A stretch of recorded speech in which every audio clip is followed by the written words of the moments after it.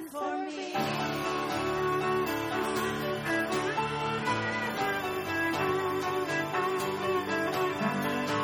Who brings our chaos back into order? Who makes the orphan a son and daughter? The King of glory, the King above all kings. Who rules the nations with truth and justice, shines like the sun in all of its brilliance. The King of glory, the King above all kings. This is amazing grace. This is unfailing love. If you would take my place, if you would bear my cross, you would lay down your life, then I would be set free. Oh, Jesus, I sing for all that you've done for me. Worthy is the Lamb who was slain.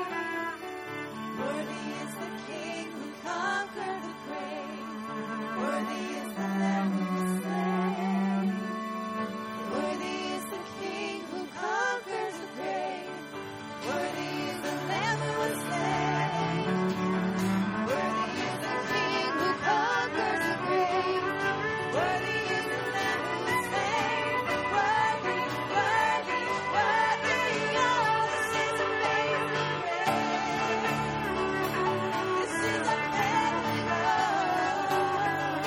If you would take my place, if you would bear my cross, you would lay down your life, then I would be set free. Oh, Jesus, I sing for all that you've done for me.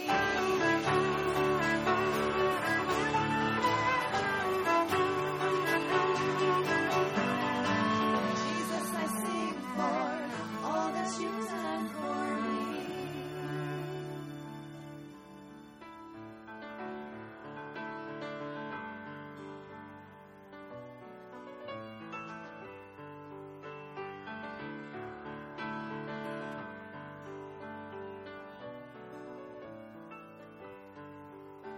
The whole world was lost in the darkness of sin. The light of the world is Jesus. Like sunshine at noonday, His glory shining.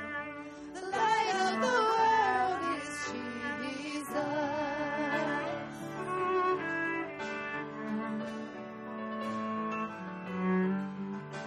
No darkness for those who in Jesus abide.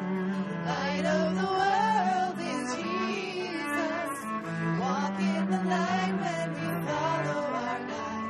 The light of the world is Jesus. To the light is shining for you. So we need a light that's gonna hurt me. Once I was blind, but now I can see. The light of the world, the light of the world is Jesus.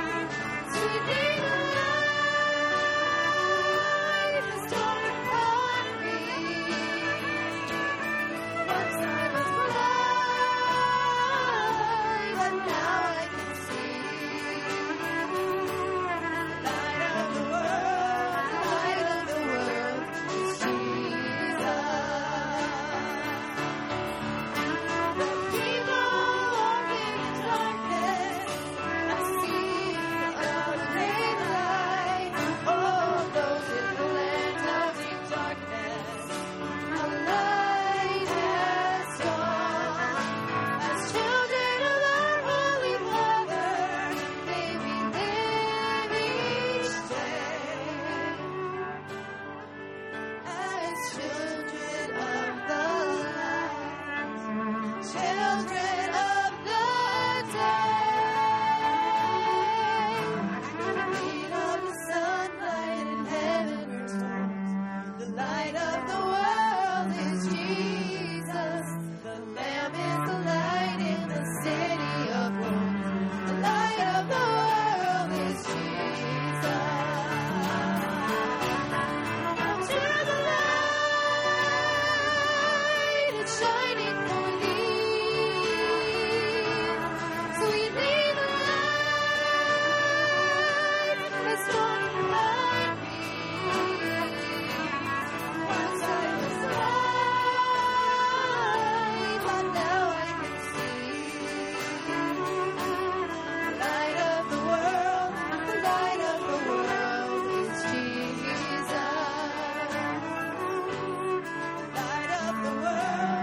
Light of the world is Jesus.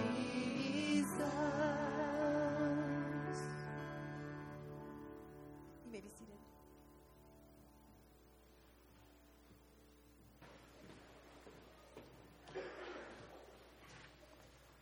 Good morning, everyone. And happy Mother's Day to everybody who has a mother. I guess that's everybody. Yeah, again. This morning, I want to start off by saying how grateful I am for the privilege of being here and working with your children.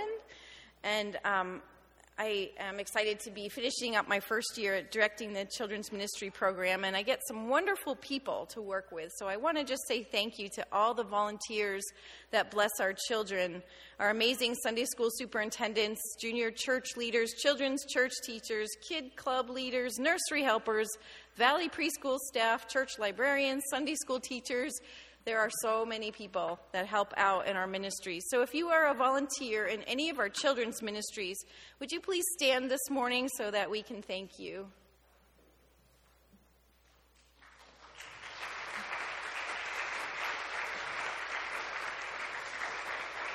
I appreciate you all so much. This morning we're going to hear from our 1st through 5th grade Sunday school children. Each week, they learn the scriptures through some wonderful songs that Miss Jan Schilke teaches them. And today, with the help of Brandon, they'll be singing Psalm 46, verse 1. So thank you also for everyone who prays for our children. I know as our programs are going on Sundays and on Wednesday nights, many of you pray for us, and we appreciate that so much. We have about 30 teachers in our Sunday school program. They are wonderful, dedicated people. And there are many ways that you can join by either praying for us, or if you're interested in helping and volunteering to be a teacher or an assistant teacher, there's always needs and always a place for you. So please contact me. So this morning I want to thank Jan Schilke and Brandon and invite the kids to come up and sing a song for us.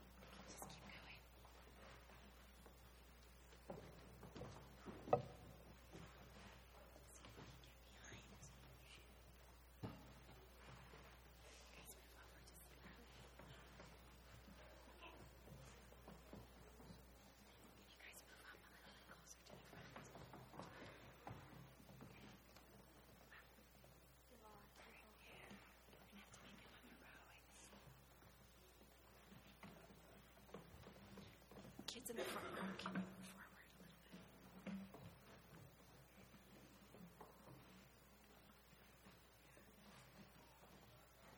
right between the two rows. Go right there in front of the flowers, okay?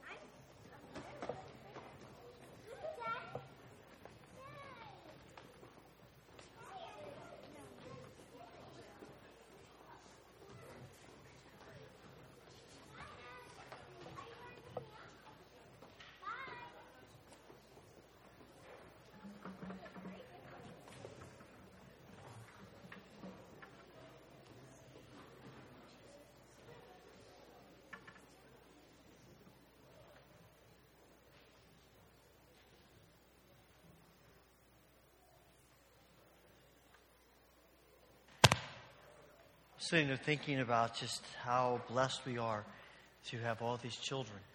And it's a great responsibility as we answer God's call to help them know Him. And it's a great privilege. And we feel very blessed.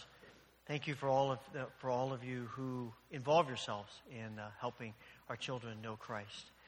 We have the privilege of dedicating our children to God. It's one of the great joys that we have as a church. And we have the privilege again this morning of doing this. Folly and Elizabeth, God has blessed you with this little one. And today you come to dedicate God's gift back to Him. You are here today because of your own faith in Jesus Christ. And in this public act of dedication, you're declaring your desire that she will be raised in the love and the grace of God within the nurturing spirit of the church. In this act, you're welcoming the prayers and support of the church and declaring your desire that she would learn early the things of God and that her life would be defined by a lifelong commitment to God. And she might receive the promise of eternal life with Christ.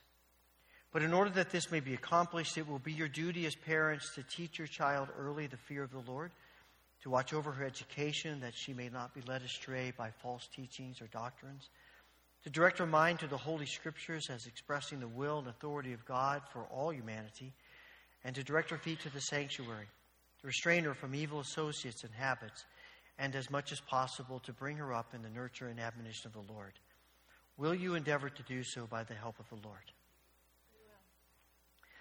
In Mark's Gospel, chapter 10, we read these words. People were bringing little children to Jesus to have Him touch them, but the disciples rebuked them. When Jesus saw this, He was indignant, and He said to them, "Let the little children come to me, and do not hinder them, for the kingdom of God belongs to such as these. I tell you the truth, anyone who will not receive the kingdom of God like a little child will never enter it." And He took the children in His arms, put His hands on them, and blessed them.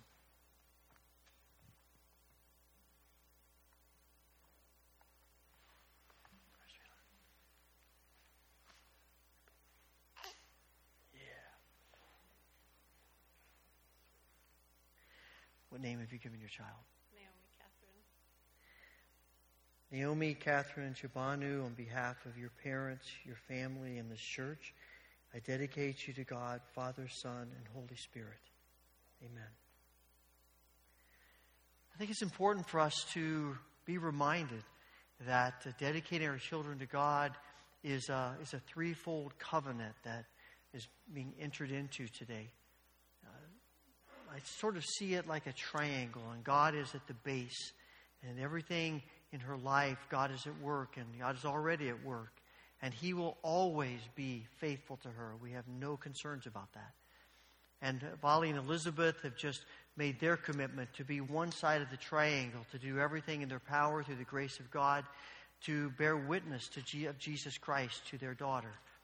But the church also has a responsibility. It's also to be pacifiers, right? Yeah. But we have a responsibility too. Often our view of God is shaped by our experiences in the church. And so we have a responsibility to bear witness in many ways, as Lori was mentioning a few moments ago, structured ways like classes and things, but also unstructured ways of just friendship and love and life. So let me invite you to stand and affirm your commitment to this little one and her family.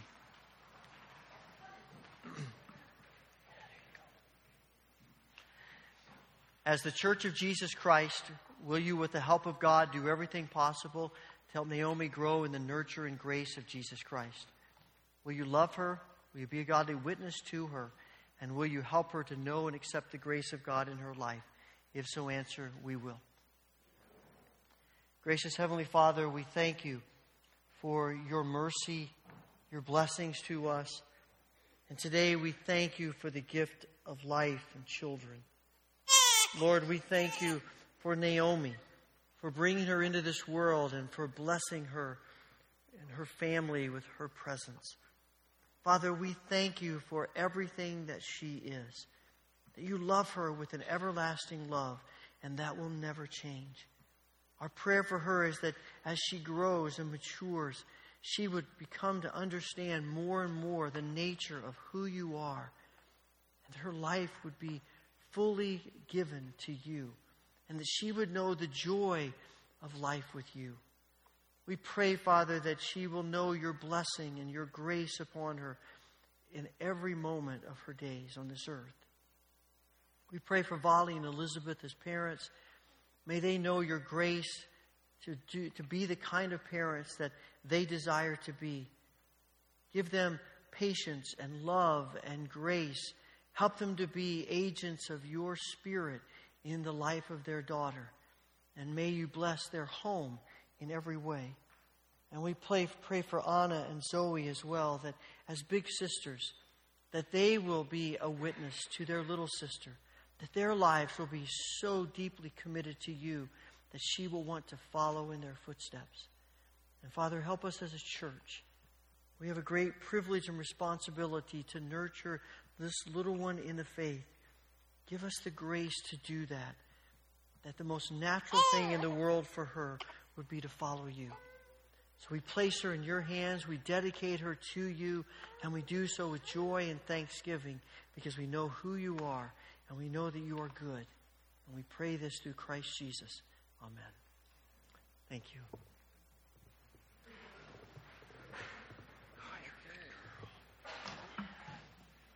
I'd like to invite our ushers forward as we give back to God through our tithes and offerings.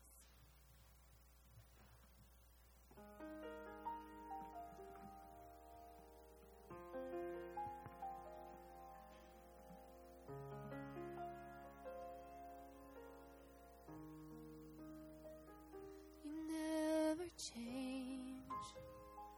You are the God you say you are. When I'm afraid, you come and still my beating heart. You stay the same. When hope is just a distant thought, you take my pain and you lead me to the cross. What love is this that you gave your life for me? Made a way for me to know you, and I confess you're always enough for me. You're all I need. I look to you. I see the scars upon your hands and hold the truth that when I can't, you always can. And standing here beneath the shadow of the cross, I'm overwhelmed that I keep finding open arms. What love is this that you gave your life for me and made a way for me to know you? And I confess you're always enough for me. You're all I need. Jesus, in your suffering, you were reaching. You thought of me. Jesus, in your suffering, you were reaching. You thought of me.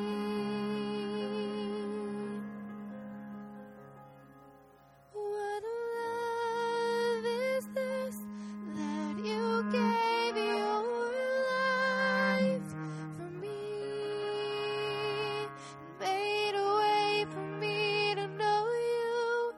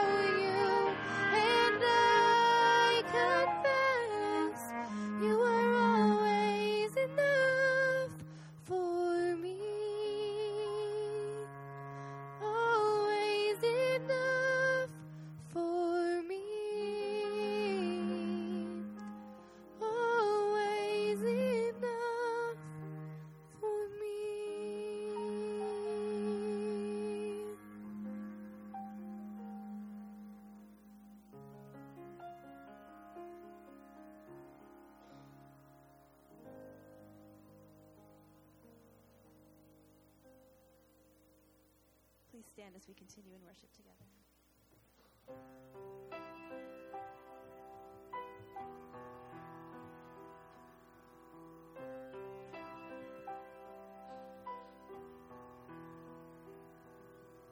Who has held the oceans in his hands? Who has numbered every grain of sand? Kings and nations,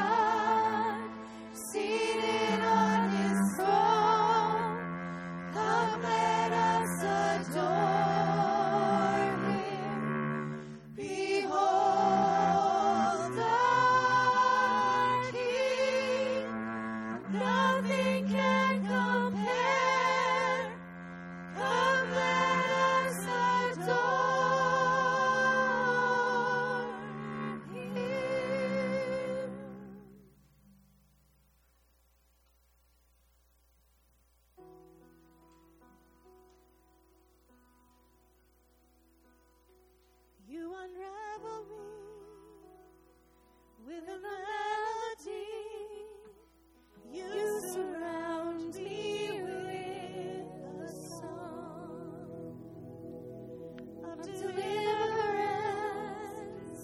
from my enemies, till all my fears are gone. I'm no longer a slave to fear. I am a child of God.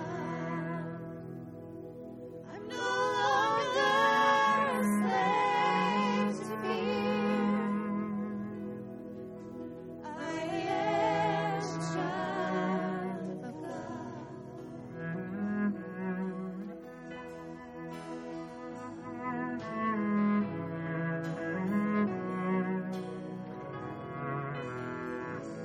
From my mother's womb, you have chosen me.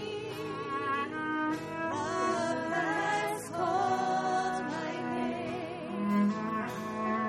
I've been born again to your family.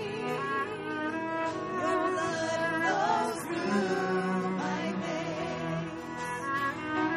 I'm no longer a slave to fear. I am a child of God.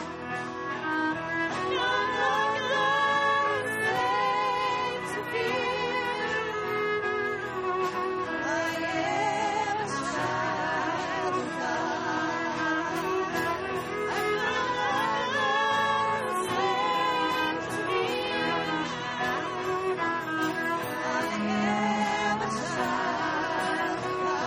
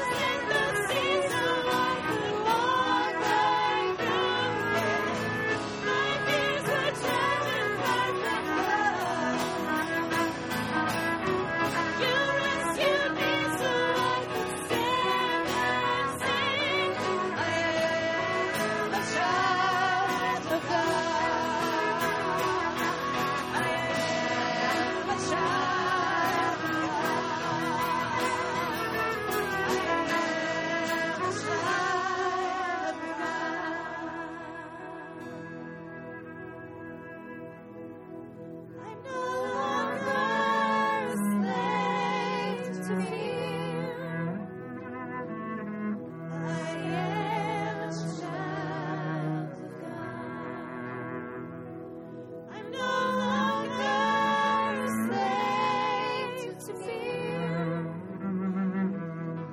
I am a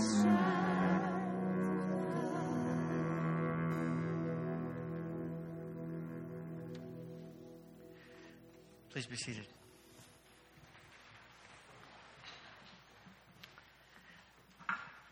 Father, we want to give you thanks today that you've called us your children. We come today in gratitude and thanksgiving for who you are and for all that you have done and promised us. Father, as we gather today, we come recognizing, acknowledging our need for you, the burdens on our hearts and the burdens of this world. Thank you for how you blessed us with these children. We ask that you will help us to be a place where they can explore knowing about you and ask questions, and then their understanding of you will grow and be nurtured, that they would experience throughout their lives the joy and the peace and the life that's ours in Jesus. We thank you for what you're doing in other churches as well. Today we pray for St. Paul's Lutheran Church and Angelica and Pastor Hoyt. Pour out your Spirit upon this gathering of believers, that they would know your presence with them in every way. Father, we thank you for your work in our nation and the world amidst some very difficult circumstances. We pray for places of tragedy and disaster, that you would bring your Spirit of healing and hope. In the places of the world and in this country where violence and war are commonplace, bring your peace. Those who are refugees looking for a place to find home, bring that to them. And in all of these circumstances, may your people, your church, be agents of hope and life and truth and love. Father, we think of your church around the world, and we pray today for the church in Egypt. We thank you for the privilege of having some connections here with the Wesleyan Church in Egypt. And we pray that you will bless Dr. Sidholm, who leads the church there, the Wesleyan Church there. Continue to minister in his heart and through him. And we pray your blessing upon these churches in very difficult circumstances. We pray, Father, for the Christians throughout Egypt. As Ramadan is about to begin, Christians throughout many places of the world, we pray that in this particular time, they would be able to bear witness to your love and grace. And Father, for our needs here, we pray for those who are grieving. I think especially of Kathy Reitnauer and her family. Bring comfort and peace in our grief. For those who are struggling with health issues, may your healing power be at work in each one. Thank you, Father, for being at work in our lives, giving us guidance about the future, giving us hope when we may feel despair, meeting our needs in your wondrous grace. And we pray all of this in the name of our Lord and Savior, Jesus Christ. Amen.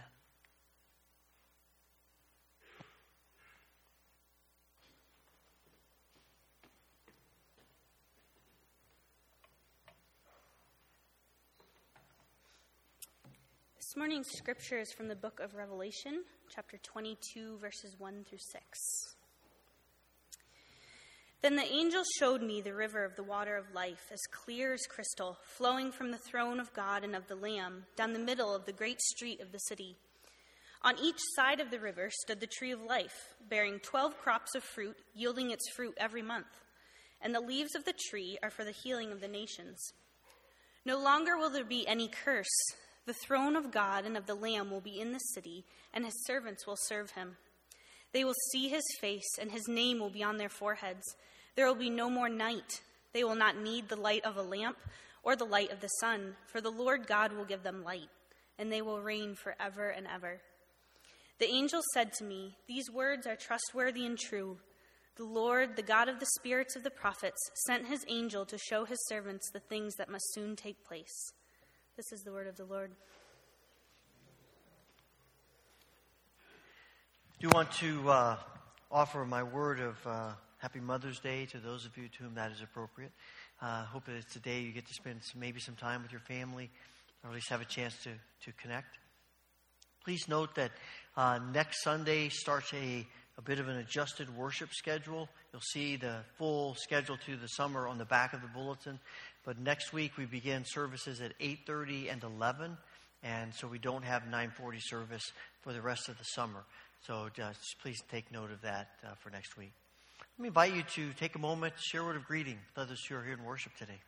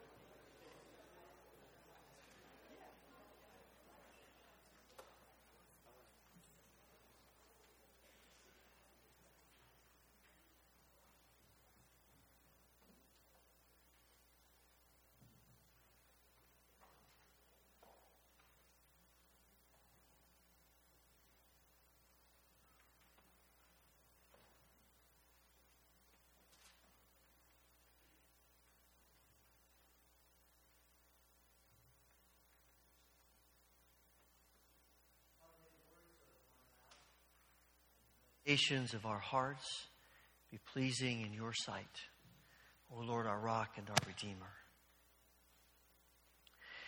I have a feeling that most of us live with a minimized view of heaven. We tend to have this image of heaven that I think is really small and skewed. We've been kind of given the impression that heaven is about clouds and harps and angels, and quite frankly, it doesn't feel that real. And if we're honest, it doesn't feel that great. And we need a new image of heaven, and we've seen a resurgence of that through a number of authors who've been writing and conversations in the church. We need a bigger picture of what God has prepared for us in the new heaven and the new earth. And I was thinking about that as I was reading something the other day where they were referencing the Last Battle, which is the 7th book in C.S. Lewis's Narnia series. And in the Last Battle, they have a story of the children who've been integral to all of the books. They are making their way to Aslan's country. And while they are anticipating arriving in Aslan's country, they are also grieving the fact that Narnia has been destroyed and is no more. That place that was so instrumental in their lives, the place where they encountered Aslan, the place where they learned and grew and developed into people that they never dreamed they could be, that place is gone. And as they look to the future, and as they look to the land of Aslan that they're making their way toward, they are struggling to give up the grief and the lament of what they've left and lost. And in the midst of that, as they are making their way through Aslan's country, there is this dialogue that I want to read for you. "Those hills," said Lucy, "the nice woody ones and the blue ones behind, aren't they very like the southern border of Narnia?" "Like," cried Edmund. "Why, they're exactly like. Look, there's Mount Pyre with his forked head, and there's the pass into Archenland and everything." "And yet they're not like," said Lucy. "They're different. They have more colors on them. And they look further away than I remembered, and they're more, I don't know, more like the real thing," said the Lord Diggory. Suddenly, Farsight the eagle spread his wings, soared 30 or 40 feet up into the air, circled around, and then alighted onto the ground. "Kings and queens," he cried, "we have all been blind. We are only beginning to see where we are. From up there, I have seen it all. Edensmuir, Beaver's Dam, the great river, and Cair Paravel still shining on the edge of the eastern sea. Narnia is not dead. This is Narnia." "But how can it be?" said Peter. "Aslan told us that we would never return to Narnia, and here we are." "Yes," said Eustace, "we saw it all destroyed and the sun put out. And it's all so different," said Lucy. "The eagle is right," said Lord Diggory. "Listen, Peter, when Aslan said you could never go back to Narnia, he meant the Narnia you were thinking of. But that was not the real Narnia. That had a beginning and an end. It was only a shadow or a copy of the real Narnia, which has always been here and always will be here." It was the unicorn who summed up what everyone was feeling. He stamped his right forefoot on the ground and neighed and then cried, "I have come home at last. This is my real country. I belong here. This is the land I've been looking for all of my life, though I never knew it until now." The reason why we loved the old Narnia is that sometimes it looked like this. What they are discovering in that scene that Lewis paints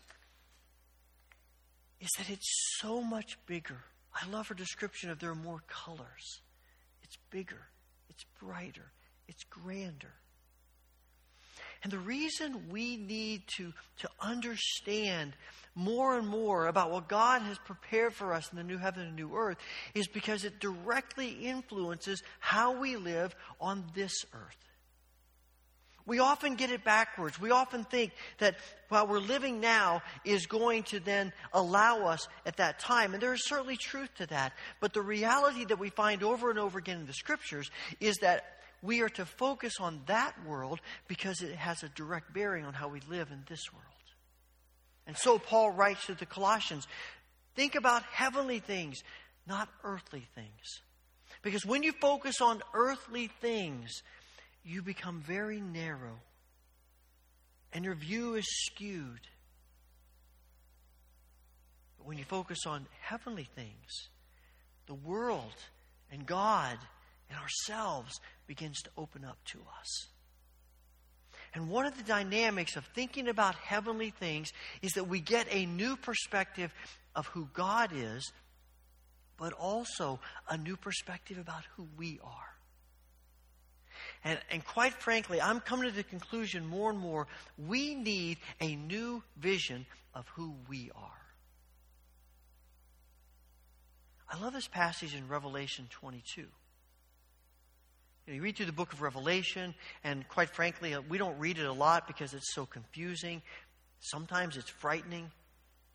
Every so often we read and we get these patches of thinking, I think I get that. But then you come to the last couple of chapters. At the beginning of chapter 22, John says, then the angel showed me a river with the water of life, clear as crystal, flowing from the throne of God and of the Lamb. And it flowed down the center of the main street. On each side of the river grew a tree of life bearing 12 crops of fruit, a fresh crop each month. And the leaves were used for medicine to heal the nations. No longer will there be a curse upon anything, for the throne of God and of the Lamb will be there, and his servants will worship him. And they will see his face, and his name will be written on their foreheads.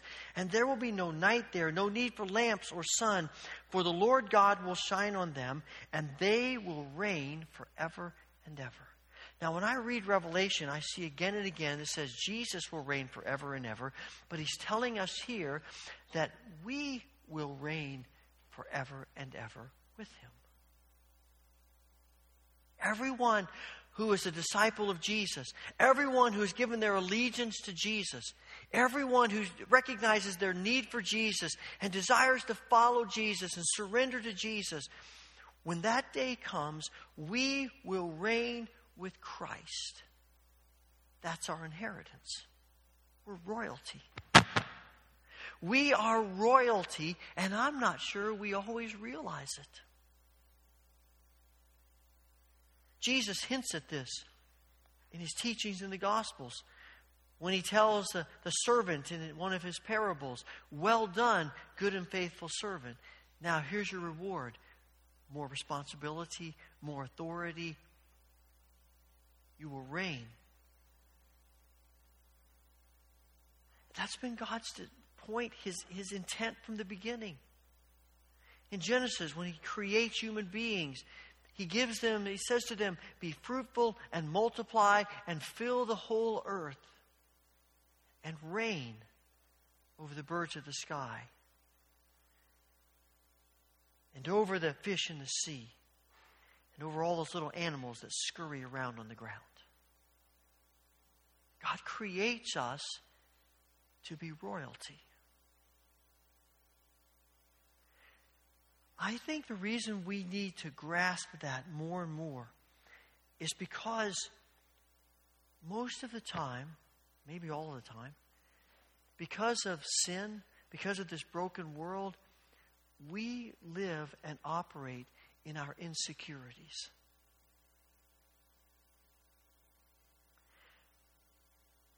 When you read the book of Genesis, and you get to chapter 3, and Adam and Eve reject God, what happens? They feel shame. They run and hide. And they begin to blame each other when they're confronted. What you really see in the middle of that story are two people who have, for the first time in their lives, experienced insecurity.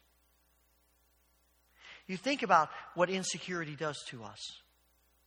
What is it that makes us feel like we have to defend ourselves to other people? It's our insecurity. What is it that makes us hesitant to just give ourselves in love to people who may not love us back? It's insecurity. Why do we wrestle with greed? Because something in us says we will only be valuable and worthwhile if we have enough stuff.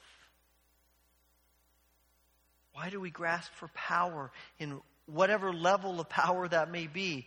Because something in us says unless we can control things, unless we can be in charge of things, we don't have the kind of worth and value that we think we should have. And what is it that causes us to hurt one another? Why do we struggle to love unconditionally? Because something in us says, if I don't prove to people that I am valuable and worthwhile, then they'll never know it. We have to prove to people that we love, that we are lovable, and that we are worth loving. And all of that is rooted in our insecurities. And why do we have insecurities? Because we don't really believe that we are who God says we are. We're children of God. We're kings and queens. We're heirs of our Father. And He has this great future planned for us. And we miss it. And so we live out of those insecurities. When we begin to get a grasp of who we are in Christ, then the things that Jesus teaches us begin to make a lot more sense. That the first will be last. They become like a little child in order to enter the kingdom instead of having to prove ourselves worthy. You can give yourself away when you feel secure about who you are. You can love unconditionally when you feel secure about who you are. You can sacrifice. You can surrender. You can submit when you feel secure in who you are. And the great wrestling of our lives is that we don't feel secure because we have lost the vision of who we are in Christ. It's intriguing to me that when you read the Scriptures, there is a connection between suffering for Jesus and the reward that God has promised us. Paul says this to Timothy in his second letter. He says this to the Philippians in chapter 1 of his letter to them. He says this in Romans chapter 8 when he says we are heirs of Christ. And because we are heirs of Christ, we can suffer for Him and know that we have a reward. And I don't think Jesus is creating, or Paul's saying to us, there is this formula that if you suffer for Jesus, then it will bring you to reward. I think he's saying, once you begin to understand who you are in Christ and what God has planned for you, then you can give up yourself. When you understand who we are in Christ, we can tell people about Jesus without having to worry about our reputation. We don't have to live our lives trying to make ourselves seem important. We can give ourselves away to issues of justice and poverty and hurt and pain and the needs of our world. The church no longer has to try to develop a world in which life is so much easier for us. But instead, we willingly enter into sacrifice and suffering for the good of others. And we create an atmosphere in this world in which flourishing can grow and develop. It's Mother's Day. And it reminds us, for some of you, this may be a tremendously important day in your life. It's a great day. It's a positive day. It's a day you look forward to. For others, it may be a day you dread. Maybe your experience either with your mother or other experiences don't bring joy, but they bring pain and heartache. And the fact that in our families we have these diverse opinions, and that even in the very best of families there are struggles, we're reminded that family is messy. It's hard. It's difficult. And it's no different in the family of God in the church. It's messy. And we hurt each other, and we struggle with each other. Why do we do that? Because we are insecure people.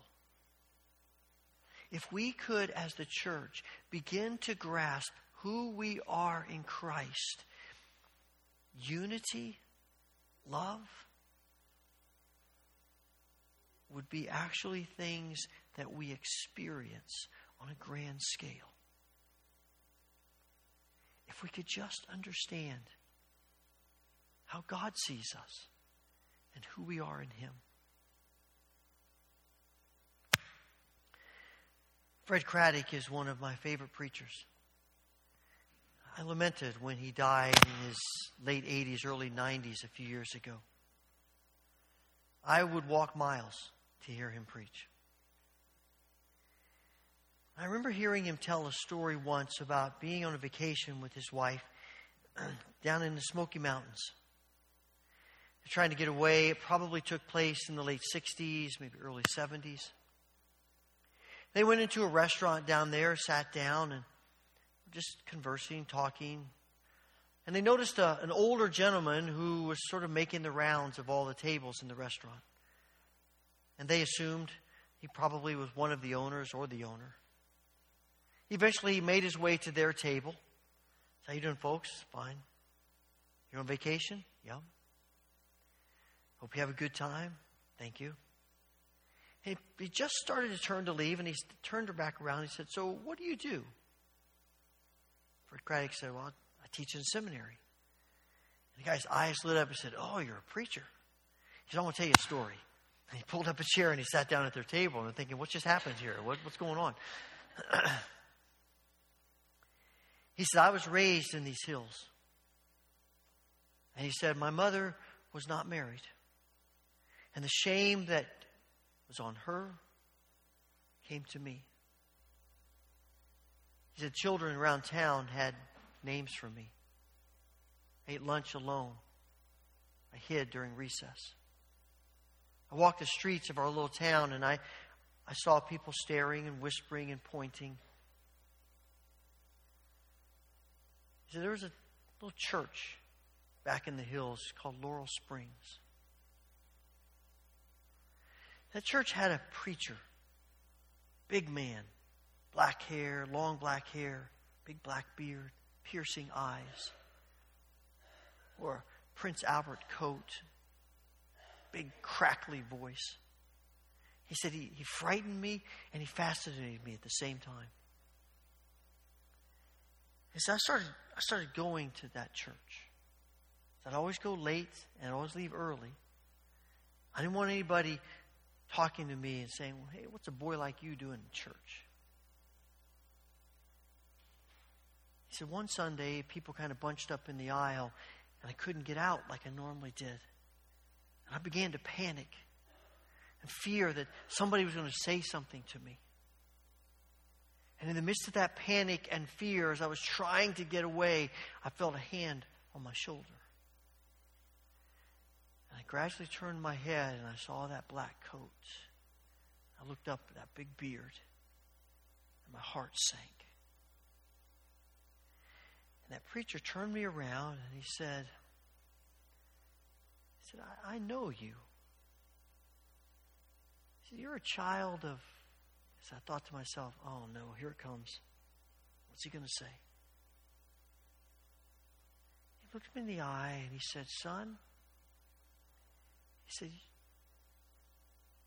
you're a child of God. And he said, go claim your inheritance. And the man sitting at the table that day said, I was born that moment. I was born in that moment. Fred Craddock looked at the man and said, "Sir," he said, "what's your name?" He said, "Ben Hooper." And Fred Craddock said, I ran that name around in my mind, Ben Hooper, Ben Hooper. And then it came to me. He said, "I remember my father telling me about how the people of Tennessee twice elected a governor by the name of Ben Hooper."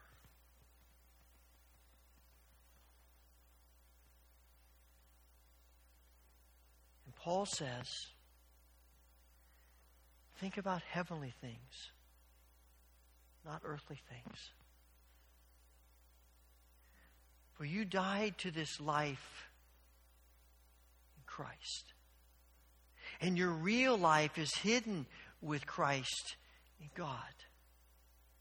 And when Christ, who is your life, is revealed to the whole world, you and you and you and you and you will share in His glory. Because we're children of God. And the call of the gospel is to claim our inheritance and to live like we believe it. Father, help us to do just that. Amen.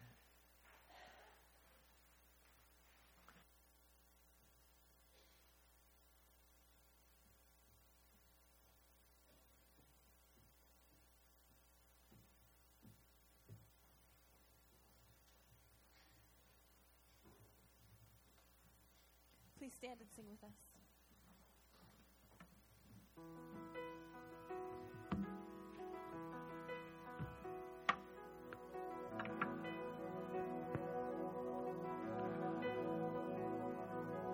Before He spoke creation, God of heaven knew our names.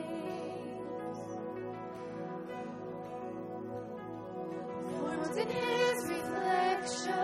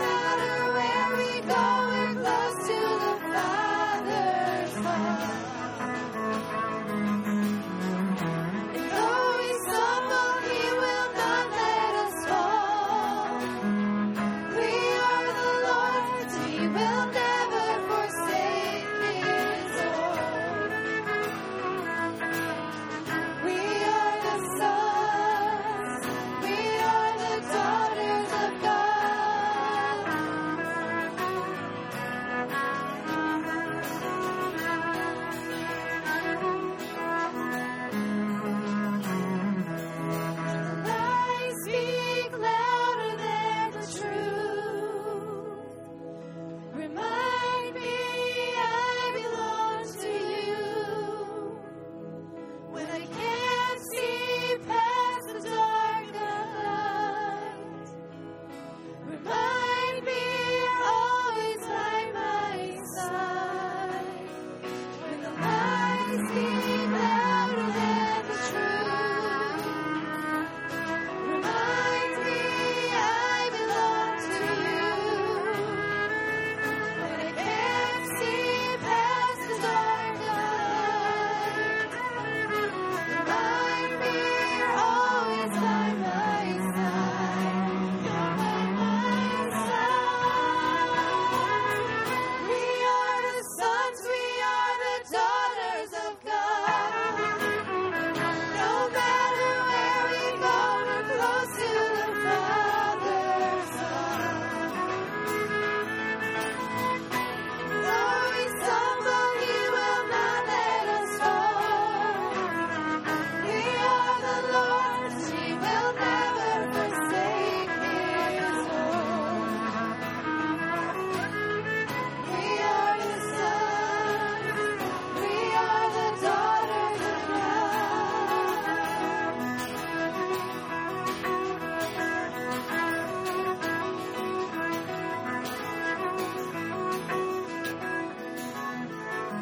We are the sons, we are the daughters of God. No matter where we go, we're close to the Father's heart. Though we stumble, He will not let us fall.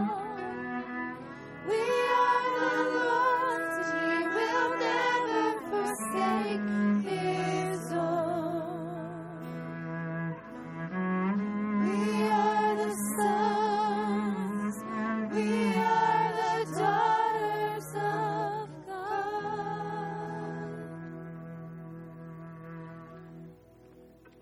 Receive the benediction. May the Lord bless you and keep you. May the Lord make His face shine upon you and be gracious unto you. May the Lord turn His face toward you and give you peace. Amen.